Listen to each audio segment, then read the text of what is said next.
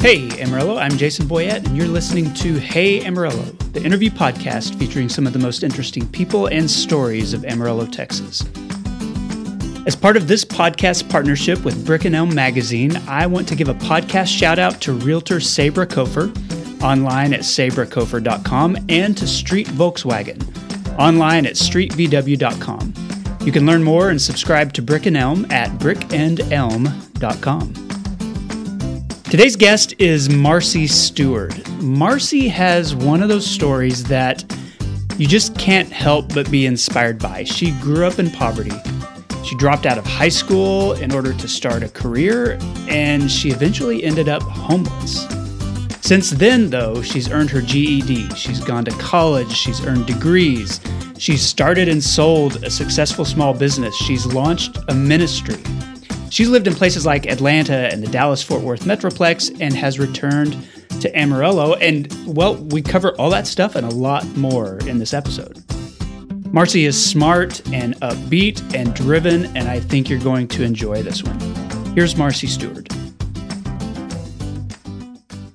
Marcy Stewart, welcome to the Hey Amarillo podcast. Thanks for being here. Thank you for having me. Yeah, absolutely. It's my pleasure. I know that we've talked about doing this for, I think, more than a year. We've been in touch. And so I'm glad that we've been able to have this conversation. And I want to start with you the same way I start with all of my guests and ask you why you're here. How did you end up in the Amarillo area in the first place? Okay. Well, I ended up in the Amarillo area. I moved here in the 7th grade. Okay. My mom and dad got a divorce, and we ended up in Amarillo. Where did you move from? Hereford, Texas. That wasn't too far of a move, but it's a pretty different community than Hereford. It was very different. Coming to a city and moving schools in the 7th grade was kind of hard. You know, I had to leave all my friends that I were used to. We grew up on the same block. Coming to a city at that time was totally different. Yeah, even a couple of decades ago, I mean, the difference between Amarillo and Hereford is pretty stark. Hereford's a relatively big city, but it's still a small city compared to Amarillo. Yes, it is. Was it a positive change for you, or did it feel like a negative change at the time? At the beginning, it felt like negative. But then when I got here and we got settled in, it was totally a positive change. Okay. Do you know how your family ended up in Hereford? My grandmother owned a farm in Hereford. Okay. And she owned a cafe. And so that's how they ended up coming from East Texas. They bought land and started their farm there in Hereford. Did you have any interest in farming, or did you have to go out and, do anything in the fields or anything like that when you were a kid? Or no, after hearing the stories from my mom about how they had to get the chickens to the table and how they had to get the cows, I didn't want to have any parts of it. So. Okay. So you weren't interested in farming. You weren't interested in a cafe or anything like that, I guess? No, not in any of it. Where did you go to school when you got to Amarillo? When I got to Amarillo, my first school that I went to was Sam Houston Junior High. Okay. And then from Sam Houston, I went to Tascosa. Okay. And tell me about that experience just as a teenager, moving 7th grade. That's kind of a big time for kids, there's a lot of change and that's a hard time to move. So how did that work for you? So in the transition, when I got to Sam Houston, I had no friends, didn't know anybody here. We didn't have any family. So being the new kid on the block, at first it was kind of hard. Kind of reminded me of the show Mean Girls after, But then after I got in there and I met friends, we became family and we're still friends today. A lot of my junior high friends, we're still friends today. Okay. And then tell me about Tascosa as you got toward, graduation. Did you know what you wanted to do? Yes. I dropped out in the 11th grade. That's how much I knew I wanted to do. All right. We had cooking. We had a class where we'd go to work. We could go to work half a day and go to school half a day. Right. Well, when I started working and making that money, to me, I thought that money was it. Working at McDonald's right there on Western across from Tascosa. You're making the big bucks. Making the big bucks. And in the 11th grade, I quit school. Wow. Okay. How was that received by your family? Not well, because I'm the baby of 4 girls from my mom, and they all graduated. And I did not. And so whenever I quit, she was livid. She says, I just wanted you to walk. I wanted all 4 of you to walk. Yeah. But today she's proud of me. What happened from there after you? From there. You started your career at McDonald's. I started my career at McDonald's, worked there for about 6 years. Okay. Became a manager. So I did Excel, but then I left. And so then after I left, I became a CNA. And so one day... Wait, what's a CNA? A certified nursing assistant. Okay. And after the CNA, then I thought, okay, I need to do something different. Well, I ended up homeless. Homeless, okay. Yes, and I was a recipient of Martha's Home. Oh, wow, okay. And so they helped me. They had a program called New Beginnings, and they paid your rent for 6 months and helped you get back on their feet. But not only that, they taught you budgeting and getting your GED. I went back to school in 2010 and got my GED from Region 16. And from there, I just continued on with my college education. Okay, so we just covered a whole lot of territory there in that brief statement. So that's a nice summary of it. I want to hear, if you're okay talking about it, about becoming homeless, because obviously you had a job at McDonald's, may not have paid the big bucks, but it was a good job. If you're in a management position, that's reliable. If you were a nursing assistant, I assume that you had work. So what happened? Life happened. I was in a relationship and it just went sour. Ended up couldn't pay my rent. It wasn't due to drugs or anything like that. Life happened. I went through a phase of depression. Okay. And I needed help.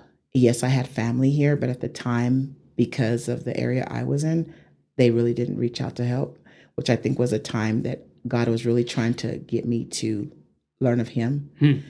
And that's what happened. That's a story that we don't hear very often. People think of homelessness and they think, oh, well, that's somebody who has, maybe they're struggling with some mental problems. Maybe, they are addicted to drugs or alcohol or something like that. And it's not always a story like yours where a relationship goes bad or where the circumstances just all kind of end up in a perfect storm that get you kicked out of a home. And I couldn't pay for childcare.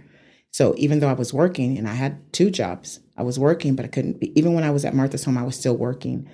And I was one of the ones that did everything by the book. And so they would let me stay out later where you were supposed to usually be in at 10. They would help me because they knew I was trying to get back on my feet. I never forget, I had to stay at the Salvation Army for the first 3 days before I transitioned over into Martha's Home. With children? With kids. Oh, wow. And my kids had never saw anything like that. At that time, they were 5 and 7. Okay. And we walked in and it just wasn't what they were used to. And so to tell them, hey, we have to go stay here for 3 days. And I never forget, I had just gotten paid and left my cash check in my Bible and walked out of the Salvation Army, walked out to my hubcaps being gone. And so at that point, I think God was trying to tell me, do you trust me? And I need to lead you. I didn't know Christ at the time. So, but I was learning of Him. Got back and my Bible was still sitting on the table, money still there. So that started our transition of homelessness, and we ended up transitioning over to Martha's Home, where we stayed for 30 days. And in that transition is when I had to teach my kids, and I think, too, because they were so used to getting everything, that it's less fortunate people out there. Yeah. So how did you learn about Martha's Home? Like, how did you end up there? I scrolled through the phone book. Okay. And at that time, I told you I was brand new to Christ, and I said, where do I go? Where do I go? And that it stuck out to me. And so... Was it difficult to get in? I mean, I assume they had space for you, and sometimes that's an issue, but... After the 3 days, because you have to go to Salvation Army first for 3 days before you transition over. So after I did that, a room came open the 3rd day after I was there. Okay. So they were full before, but then when a room came open. What was the Salvation Army like? I've heard stories about it, from men, single men who don't have dependents that are... I mean, what does that feel like to be a mom with young kids? And you're worried about yourself, you're worried about the cash in your Bible, you're worried about your kids. I was worried about my kids because that was my first time. Been homeless twice. That was my first time. And when we walked in and we had to share a room, with other people? Yes, we had to share a room with another family. Okay. And that was not, we weren't used to that. Sure. Because we didn't know them, they didn't know us. We didn't know, their background. And I remember my daughter was so scared to take a shower with her shoes off. So she would shower in her shoes. Okay. Just because it was different, but it taught me some things. Have you talked to your kids about what they remember about those early days, now that they are much older at this point? Yes. I have 4 grandkids now. So my daughter, I talk to her quite often, and my son, but my daughter never. She says it taught me not to want to get to that place. Yeah. Even though we didn't understand what you were going through at that time, it taught them not to want to get there and to help others that are there. So they look at both sides of it. Okay. So let's talk about Martha's Home. Tell me about the impact that it had on you as you tried to get back on your feet. It had such a large impact as I was trying to get back on my feet. Martha's Home was a new beginning for me. Literally, they named the program. It suits its name. Yeah. As you go in, you have to stay 30 days before they help you. You have to stay in one of the houses. Okay. So as you're staying in one of the houses, they teach you how to wash clothes. You have to do it as a community. You have to cook once a week. You have your days of cleaning. And then in that instance, we had our own our own room in a house. And we were able to go. They were helping us get back. We had to pay $1 a day. And at that time I was on food stamps. And so we would have to provide food for the home for all the families when it was our turn to cook. So that was teaching me how to get structured, more structured. And then they help you with classes. They help you with classes also where you go once on Thursday nights and they teach you the budgeting. They teach you, if you don't have a GED, they help you get into classes. Right. They teach you all those kind of things. Did it feel like sort of a safety net, as you were getting started, as you were trying to find work, to, learn how to handle money, all those things that it kind of gave you something solid to stand on? Yes, it gave me security to know that I had a roof over my head and that I could stay there up to 6 months if I needed to, or 3 to 6 months. But it gave me security. It gave me a form of family, the depression, because sometimes, a lot of times, people think just because you have family and friends here in the city that should help you with that depression. Sometimes it needs to be an outsider that you don't know that comes in to minister to you in that place where you're at. How long were you there? I was there actually 31 days. Okay, that's all. Yes, 31 days I was there. And then they partnered up with the apartment complex here in Amarillo, and they helped me get a 2-bedroom for me and my kids. And they paid our rent, a portion of our rent for 6 months. Okay, and so tell me about that transition then out of it and how you managed that. Like, what was the role that the rent assistance played, and then what did you do to kind of get back on your feet? To get back on my feet, I went and got a better job. Actually, I started at Park Central 18 years ago. Where the job I went to, where I'm at now, and had my CNA license, so I went ahead and started there. Once I transitioned out, once my 31 days were up, and I completed the program and they could see that I could stand on my feet again, then they transitioned me out. I think I paid $100 a month for 6 months. And then they helped me with furniture from the downtown's women's shelter at that time. Right. They helped me with that. And so they furnished my home for me. They paid the rent. But they would they did checkups every 2 weeks. Sure. They came in and checked up to make sure no one was living with you and different things like that, and making sure you were okay, making sure the kids had everything that they needed. How long was it before you felt kind of stable? Because I know there still must have been a lot of uncertainty. I mean, you go through that 31 days, you go through the 3 days at the Salvation Army. Even landing in your own apartment, it's got to feel like, I don't know, I might lose this, or how are we going to stay here? It was scary because I was thinking, what am I going to do after the 6 months? But I learned what they taught me. I put it into action. And so paying that rent and then transitioning into the apartment and keeping it. Then once the 6 months was out, I was able to still pay the rent because they still kept it. They partnered with an apartment complex that the rent wasn't so high that you would not be able to reach that. Okay. And so then after I did that, I went back to school.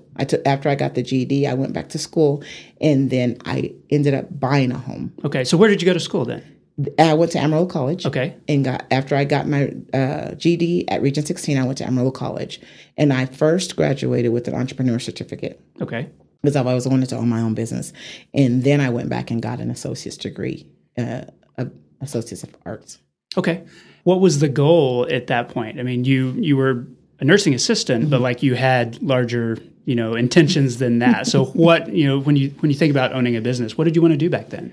I wanted to own my own personal care homes. I've always wanted to do that. I've always wanted to care for people. That's my heart's desire, is to care for the elderly. So starting my own care homes, because I love geriatrics. I love to care for people. I want to make sure that they're healthy. I want to make sure that they have a longevity of life, even though they might not have the activities life they used to. So starting my own care homes, and then I wanted to be a nurse. Okay. Yes. Did you have, when you went to Amarillo College, they also had nursing programs. Did you think about doing that there, or did you have an idea that you're going to go back to school even after the first couple of I thought I was going to continue on for business. Okay. Because I thought I was just going to keep continuing for business, and then once I got into the CNA, and I thought, you know what, I may be a good nurse one day, And so that's how I went from there, and then I kept going to school. Yeah. You dropped out the first time, and then after that, you just couldn't stop, right? Because my goal, when my mom told me she wanted me to walk, my goal was to walk a stage for my mom. Okay. And so I told her, no, I'm not only going to walk one, I'm going to walk multiple. Okay. So tell me, what degrees do you have then? I mean, what have you walked? I have a marketable skills certificate. Okay. I have the entrepreneur certificate. I have an associate's of arts and science. And then I have another associate's from Tarrant County College in Fort Worth. Okay.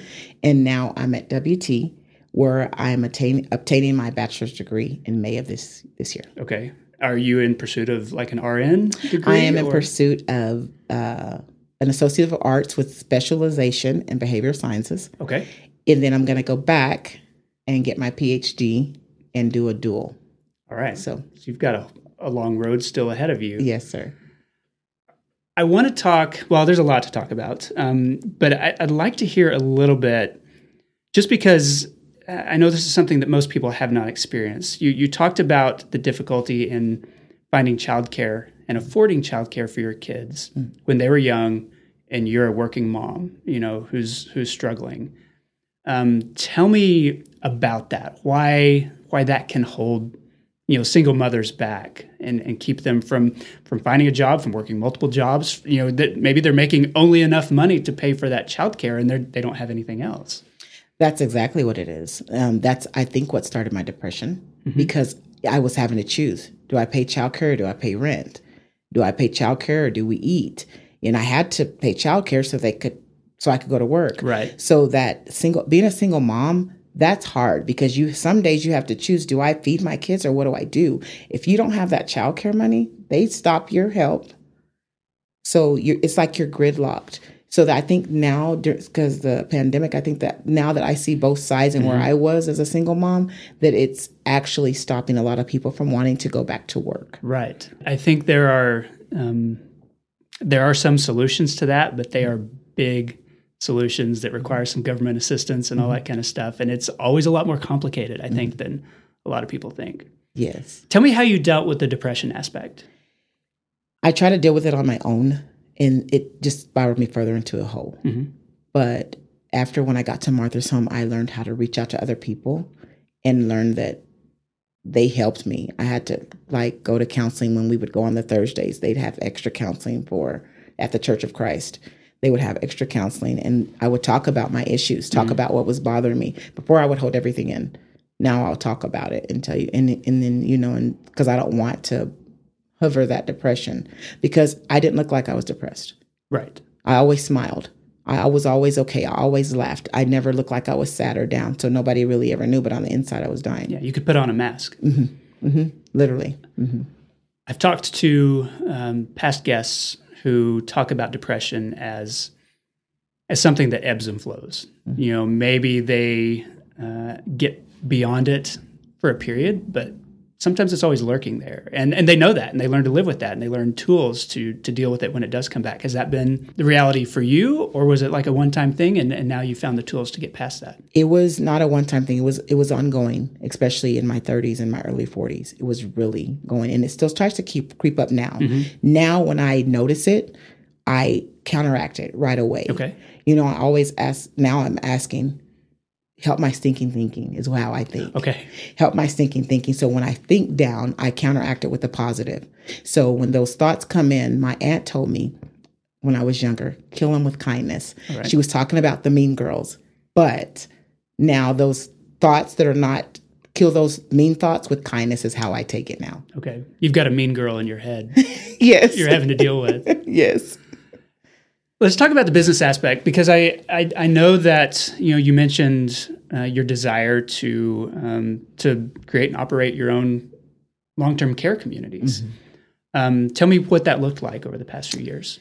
Over the past few years, I was in Dallas, the Dallas-Fort Worth area, and I was working at the hospital. So then I came back right as the pandemic hit in 20. Okay. And I launched a care home.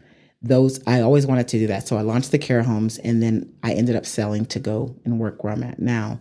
But the business side of it, I always thought something small, and then I would go out and branch into a bigger. But it just right now is just not. I was going to say 2020 was a really hard time to be in a long-term care facility at all, much less to start one. What was that experience like? Starting the experience, I went through, I would say, a birthing, because 9 months, it seemed like I went through all birthing pains that Multiple you could stages. possibly think of. And it wasn't easy. When I tell you, if you don't have faith, I don't know what can keep you. And hope, even in the midst of the pandemic, because I launched in August of the pandemic, got here in May, launched in August, and 9 months of birthing to where it seems like you're just going to crumble. That's when the depression really started to try to come back in. But I had to know, you got it in you. You've made it this far. You've done this before. This is not your first rodeo. You've done this before. And so that transition, it was hard. Financially, mentally, and physically, it was hard. A lot of times I was working my own shifts. Oh, wow. 24-hour shifts. 24 hours. Did you move back to Amarillo just to start that? I moved back to be closer to family during the pandemic. Okay. Because I was away from family and I wanted to be closer to my mom. I'm always interested in the perspective of people who, spend a lot of time in Amarillo and then they move away someplace like the Metroplex and then come back. Did you feel like Amarillo had changed any in the years that you were gone? It's changed a little bit. It's changed a lot. To the eyesight, it's changed a lot. Okay, visually then. Yes, visually it's changed a lot. Mentally, I think we still have a lot of growth to do. What does that mean when you say that? We need to evolve with the times a lot. For our younger generation, I think we need to evolve for our youth and even for our young adults to give them something to do within our city. It's a lot of things that they just don't have access to. Like entertainment options or work? I mean, entertainment all options, those things. All of them. Entertainment options, work. I think it would keep a lot of our teens out of trouble if they would evolve with some of the things that the other cities are doing, like with activities, different activities, and then some type of reentry program to keep the crime down, to give the people that are coming out of incarceration. We need to evolve with those times. So those programs that you are aware of, like in a larger city like Fort Worth, yes, you saw how those were working. Yes, we don't have something like that here. At least not that quality, I guess. Yes, that quality. Yes. With your long-term care facility, what was it called? It was called Jason's Bay. Where did that name come from? Because I like that name. I know, Jason. And everybody asked me that. I didn't know a Jason. And I prayed. It was me and my best friend. We were sitting there and I said, okay, God, if you're telling me to open this business, I need a name, literally. And he dropped Jason's Bay. And I thought, okay, that's weird. And she says, what is it? And he said Jason's Bay. And I Googled, if it's God, if it's God, it has to be somewhere. Yeah, you can find a URL. Yeah. And I Googled, is there a Jason in the Bible? He is. He's in Acts the 17th chapter. Yeah, one of the Apostle Paul's cousins. Yes, and he took him in. And he paid his own ransom because they took him to jail because he hid Paul and Silas on their journey. So how big was the facility? At the time, we had a 5-bedroom facility. Okay, so pretty small. It was pretty small. They were all small. They were 3 to 5. We could keep 3 patients, and then sometimes we would have a respite patient that could come in. And then we had an office there on the premises. So a lot of people, and I know this is not what you do, or you don't own it anymore, but a lot of people, they think of long-term care or elder care or something, and they think that, a large nursing home or a large assisted living center, a place like Park Central. Not knowing that there are private options like yours that are much smaller, much more intimate. Tell me about some of the benefits of an approach like you had. The benefits of the care homes, you can get the more one-on-one care. You don't have a ratio of maybe 1 to 5, one caregiver to 5 patients. You have the smaller ratio of that. They do get the smaller meals, and then they can pick what they want to eat. A lot of times. It's a little more flexibility then. A little more flexibility, and we still work with every home health, hospice, doctor's office. Anybody that they want to work with can still come into the home. So you get those benefits, and then you just get the main benefit is the one-on-one. They get the one-on-one. And so I know that it was a goal for you to open one of those, but you eventually sold it and have moved beyond that. So tell me about that process. Why did you decide to get out? I got out. I'm a go-getter. And so they Baptist Community Services called me, a lady that works there, and she says, I really feel like you're supposed to come work for us. And so I said, well, let me pray about it. And I had went through that 9 months of labor from the business. And finally I prayed and the door opened and I walked through. It's a learning experience. I get to meet lots and lots of people. I love it. And the transition wasn't easy. Mm-hmm. The first month I cried. When I sold, I cried because that was my baby. Yeah. You know, that 9 months you gave birth and then you leave. But it was time for someone else to raise it. Was it hard to find someone to buy it? No, I have a protege. Her name is Lisa Naff. And so she bought it. She was there and in position and ready to take over. Because she has some already. Okay. So tell me what you do now at Park Central then. At Park Central, I am a sales liaison counselor. And I do the independent living side. Okay. And so I do Park Central, I do Harrington, and I do Continental. And those are our independent livings. And then we have assisted livings on our community as well. And we also have, which is our licensed buildings, and someone else does that. Okay. And when you say you do sales, what does that look like? Is it families coming because they're thinking, all right, mom needs to find a place, that's not at her house, but she's still got the independence, and so you're just working with them to find a room or an apartment or something like that within your premises. Mm-hmm. What we do is families come in, men or women, and they say we need to find an apartment for mom. Her house is too big and we just don't want her living by herself anymore. So we come in, we show them the apartments. They're all fully kitchened. We have 1, 2, and 3 bedrooms. And we show them, they choose, and we make that connection with them because they're coming home away from home. Right. So tell me about that transition personally from being an owner of a business, someone who's working sometimes 24 hours on that business, to being in a position where you're working for a much larger organization. Was that a difficult transition? I mean, I know you said you cried for a month, so obviously there's a little bit to deal with, but tell me how that went. It was a difficult transition, but I liked the 8 to 5, getting off and not having phone calls 24/7, because when I had my own business, I was on call 24/7. Yeah. Now I can go home and actually rest, which helps with my depression that I had. I could go home and rest. The transition was pretty easy. Marketing is my life. I love to market.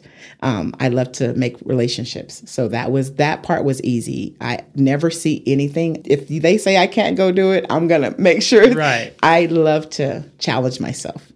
So tell me about, I guess, the fulfillment of the actual work, because you're still working for families. You're still working to provide care to elderly people, although it's in a different capacity. What do you enjoy about what you do? I enjoy seeing the smiles on their faces once they find an apartment that's suitable for them. To see their heart smile, because when they come in, they're scared. Yeah, the families. It's a hard transition. Yes, the children are scared, and the resident is scared.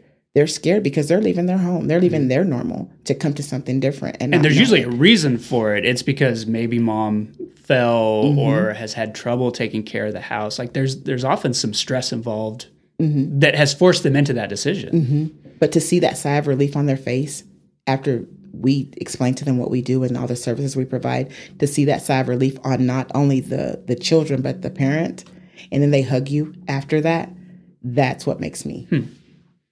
What do you like about Park Central? If you think of, let's say, a retirement community or long-term care, they're like the big gorilla, in Amarillo. They're the biggest one. They've been here a long time. And you went from like literally one of the smallest to one of the biggest. So tell me what you like about that. I like their core values, what they stand on. I also like how they treat their employees. We are not just a number. We are not somebody to just put in a building. They really value their employees, and then they really want to make sure that who they move into those buildings are treated with integrity, dignity, and still keep that respect. Does that feel unique to you in the long-term care world, where there are a lot of negative connotations that maybe families have experienced in other places, feeling like their loved one kind of got lost in the system or something like that? Is it being a religiously backed and focused company, does that make that care a little bit different in your mind? It does, because I think they look at the residents and everyone through the Father's eyes.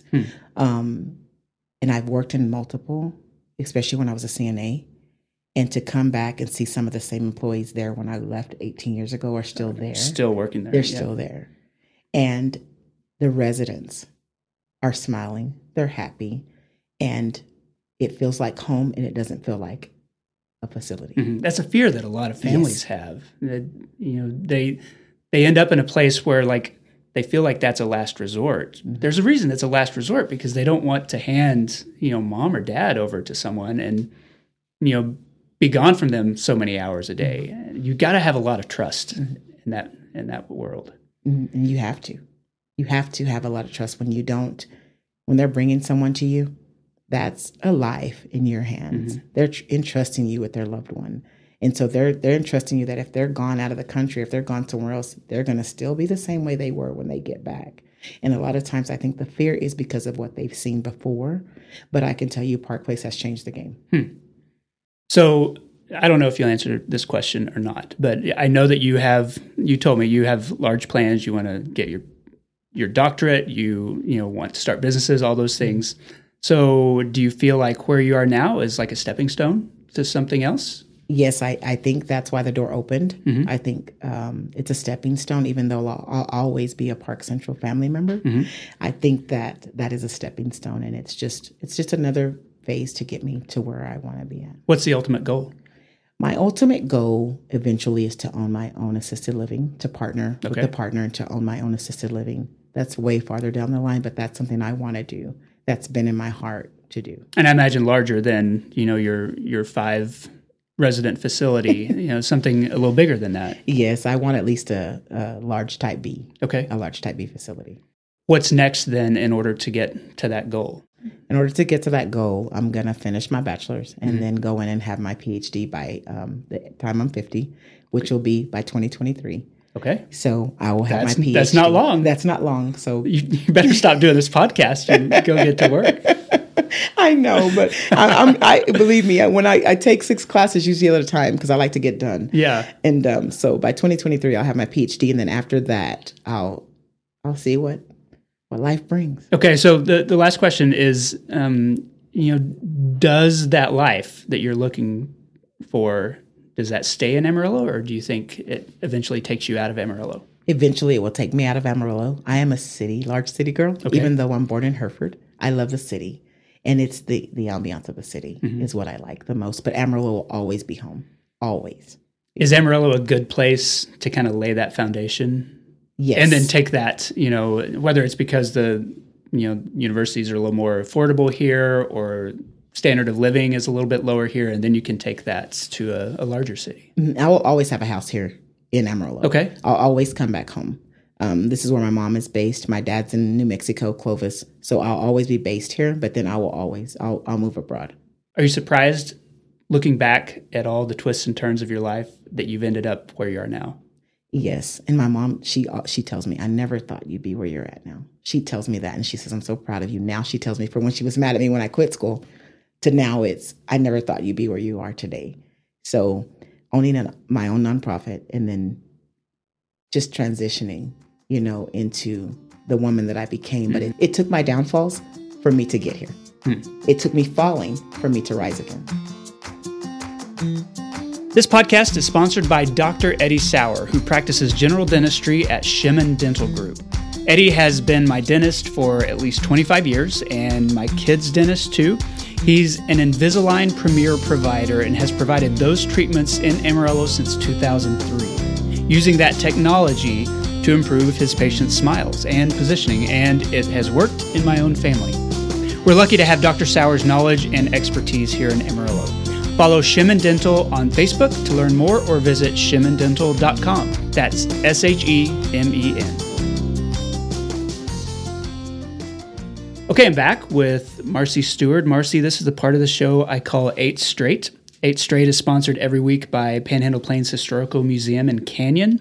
It's the largest history museum in Texas, and its collection includes a scale model of a large Antelope Creek Village ruin, which was located about 50 miles northeast of Amarillo. The village was occupied until around 1450, so it was really old. You can learn more at panhandleplains.org. Okay, the first question I wanted to ask you is one that I've been asking most of my guests for the past year or so, and it's, what's one thing the pandemic has revealed to you about local people? That they pull together in times of trouble. Okay. What does that look like? At the hospitals and different places, when there was food getting delivered to the people that were, first responders, the essential workers, as they called them, people were bringing food, donating food, and looking, just stepping in, anybody that could step in. Even now, when they were shorthanded, you had people that weren't just CNAs coming to help care and do testing and different things like that to make sure everybody was safe. What did that look like from inside your care home? You had to deal with families and try to protect their loved ones who were very vulnerable at that point. Yes, and they wanted to come in and we really couldn't. So we would do the Zoom calls. We would try to make sure we had every avenue set for them to still see their loved ones. And we made sure that no one was going to pass away without their loved one there. Oh, yeah. So, okay, other than wind, what does this area have too much of? To me, I think we have too many restaurants, but... Too many restaurants? Yeah, we have too many restaurants. Not a variety of restaurants. We just have too many restaurants. Okay. Is that, in your mind, like too many restaurants, period? Too many chain restaurants? Too many restaurants along I-40? I mean, what? When I say categorize that some. Too many restaurants and not enough. When I say too many restaurants, it's like you can see a restaurant at every corner. And I think we need to have, instead of more restaurants, bring in more different type of places other than restaurants. Okay. What does this area not have enough of? We don't have enough 5-star hotels. That's true. We do not have enough 5-star hotels. And we don't have enough family-oriented kid activity venues like Top Golf or something like that. We do have stuff, but not a variety. When I say a variety, like evolving with different ones coming in and not just where you have to go to the same place all the time to get that activity. Because sometimes you want the adult kid activity and still, so you can intermingle with your kids. And parents and kids can do stuff together. Yes. Instead of just sitting and watching the kids play. Yes. That is, Top Golf is one of those things. I've had people ask me about that. Why do we not have one? I really don't have a good answer. I don't know if there's a certain population that they're looking for, but it seems like the kind of thing that would do really well in Amarillo. Yeah, I think it would. You can get beyond the wind at some points. It doesn't blow you away. How do you describe Amarillo to people outside this area? I tell people it's a place that you can come and raise your kids and that you can make life happen. You can make life happen. What does that mean? You can make a living here. You can come here and be safe. They're friendly people. And I tell them I had moved to Atlanta.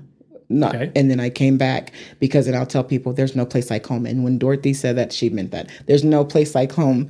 I was clicking my heels to get back, but there's no place like home. Amarillo is home. Amarillo is a place where you can feel safe. It's changing, but you can feel safe and raise your kids here and not have to worry about too much like you do in other cities. How long were you in Atlanta? I was in Atlanta 8 months. Okay. That was my second time where I became homeless. Oh, okay. Living in a Super 8. So, that's a whole other story. I guess we could do another podcast about that. We'll set that aside.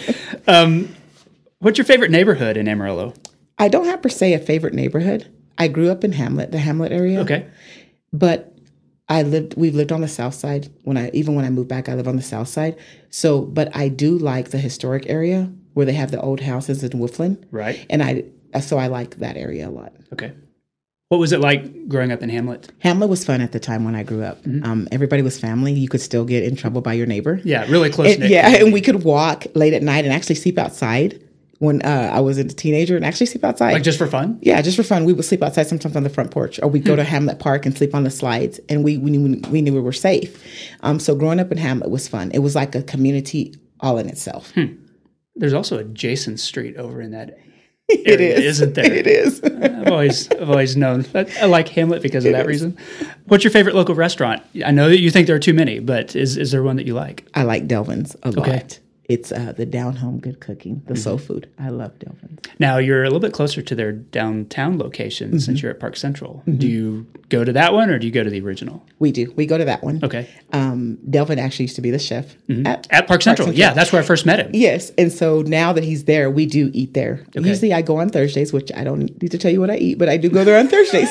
We could probably figure that out. What's your favorite street in Amarillo? 6th Street. Okay. I like 6th Street. The stretch. I like the stretch, the antique stores. Route 66, yeah. The Route 66. All right. And when was the last time you visited Palo Duro Canyon? When I was a little girl. and the train ride. I was terrified of. Oh, the Sad Monkey train. Sad Monkey Railroad. Yes. And so I got on there and I thought, and I haven't been back since. I told my kids, I said I was going to take it, but now the train's gone, so it's no, so. Well, you should still take them. That was a long time ago. Yes, it was a long time ago. Railroad's no longer there, sadly, but I rode it a lot of times when I was a kid. I did too. Okay, Marcy, that concludes 8 straight section of the show. I like to close by asking my guests to endorse something. So what's one thing that you would like listeners to know about or to experience? I'd like to them experience Marcy Stewart Ministries and the Refinery Church. They go hand in hand.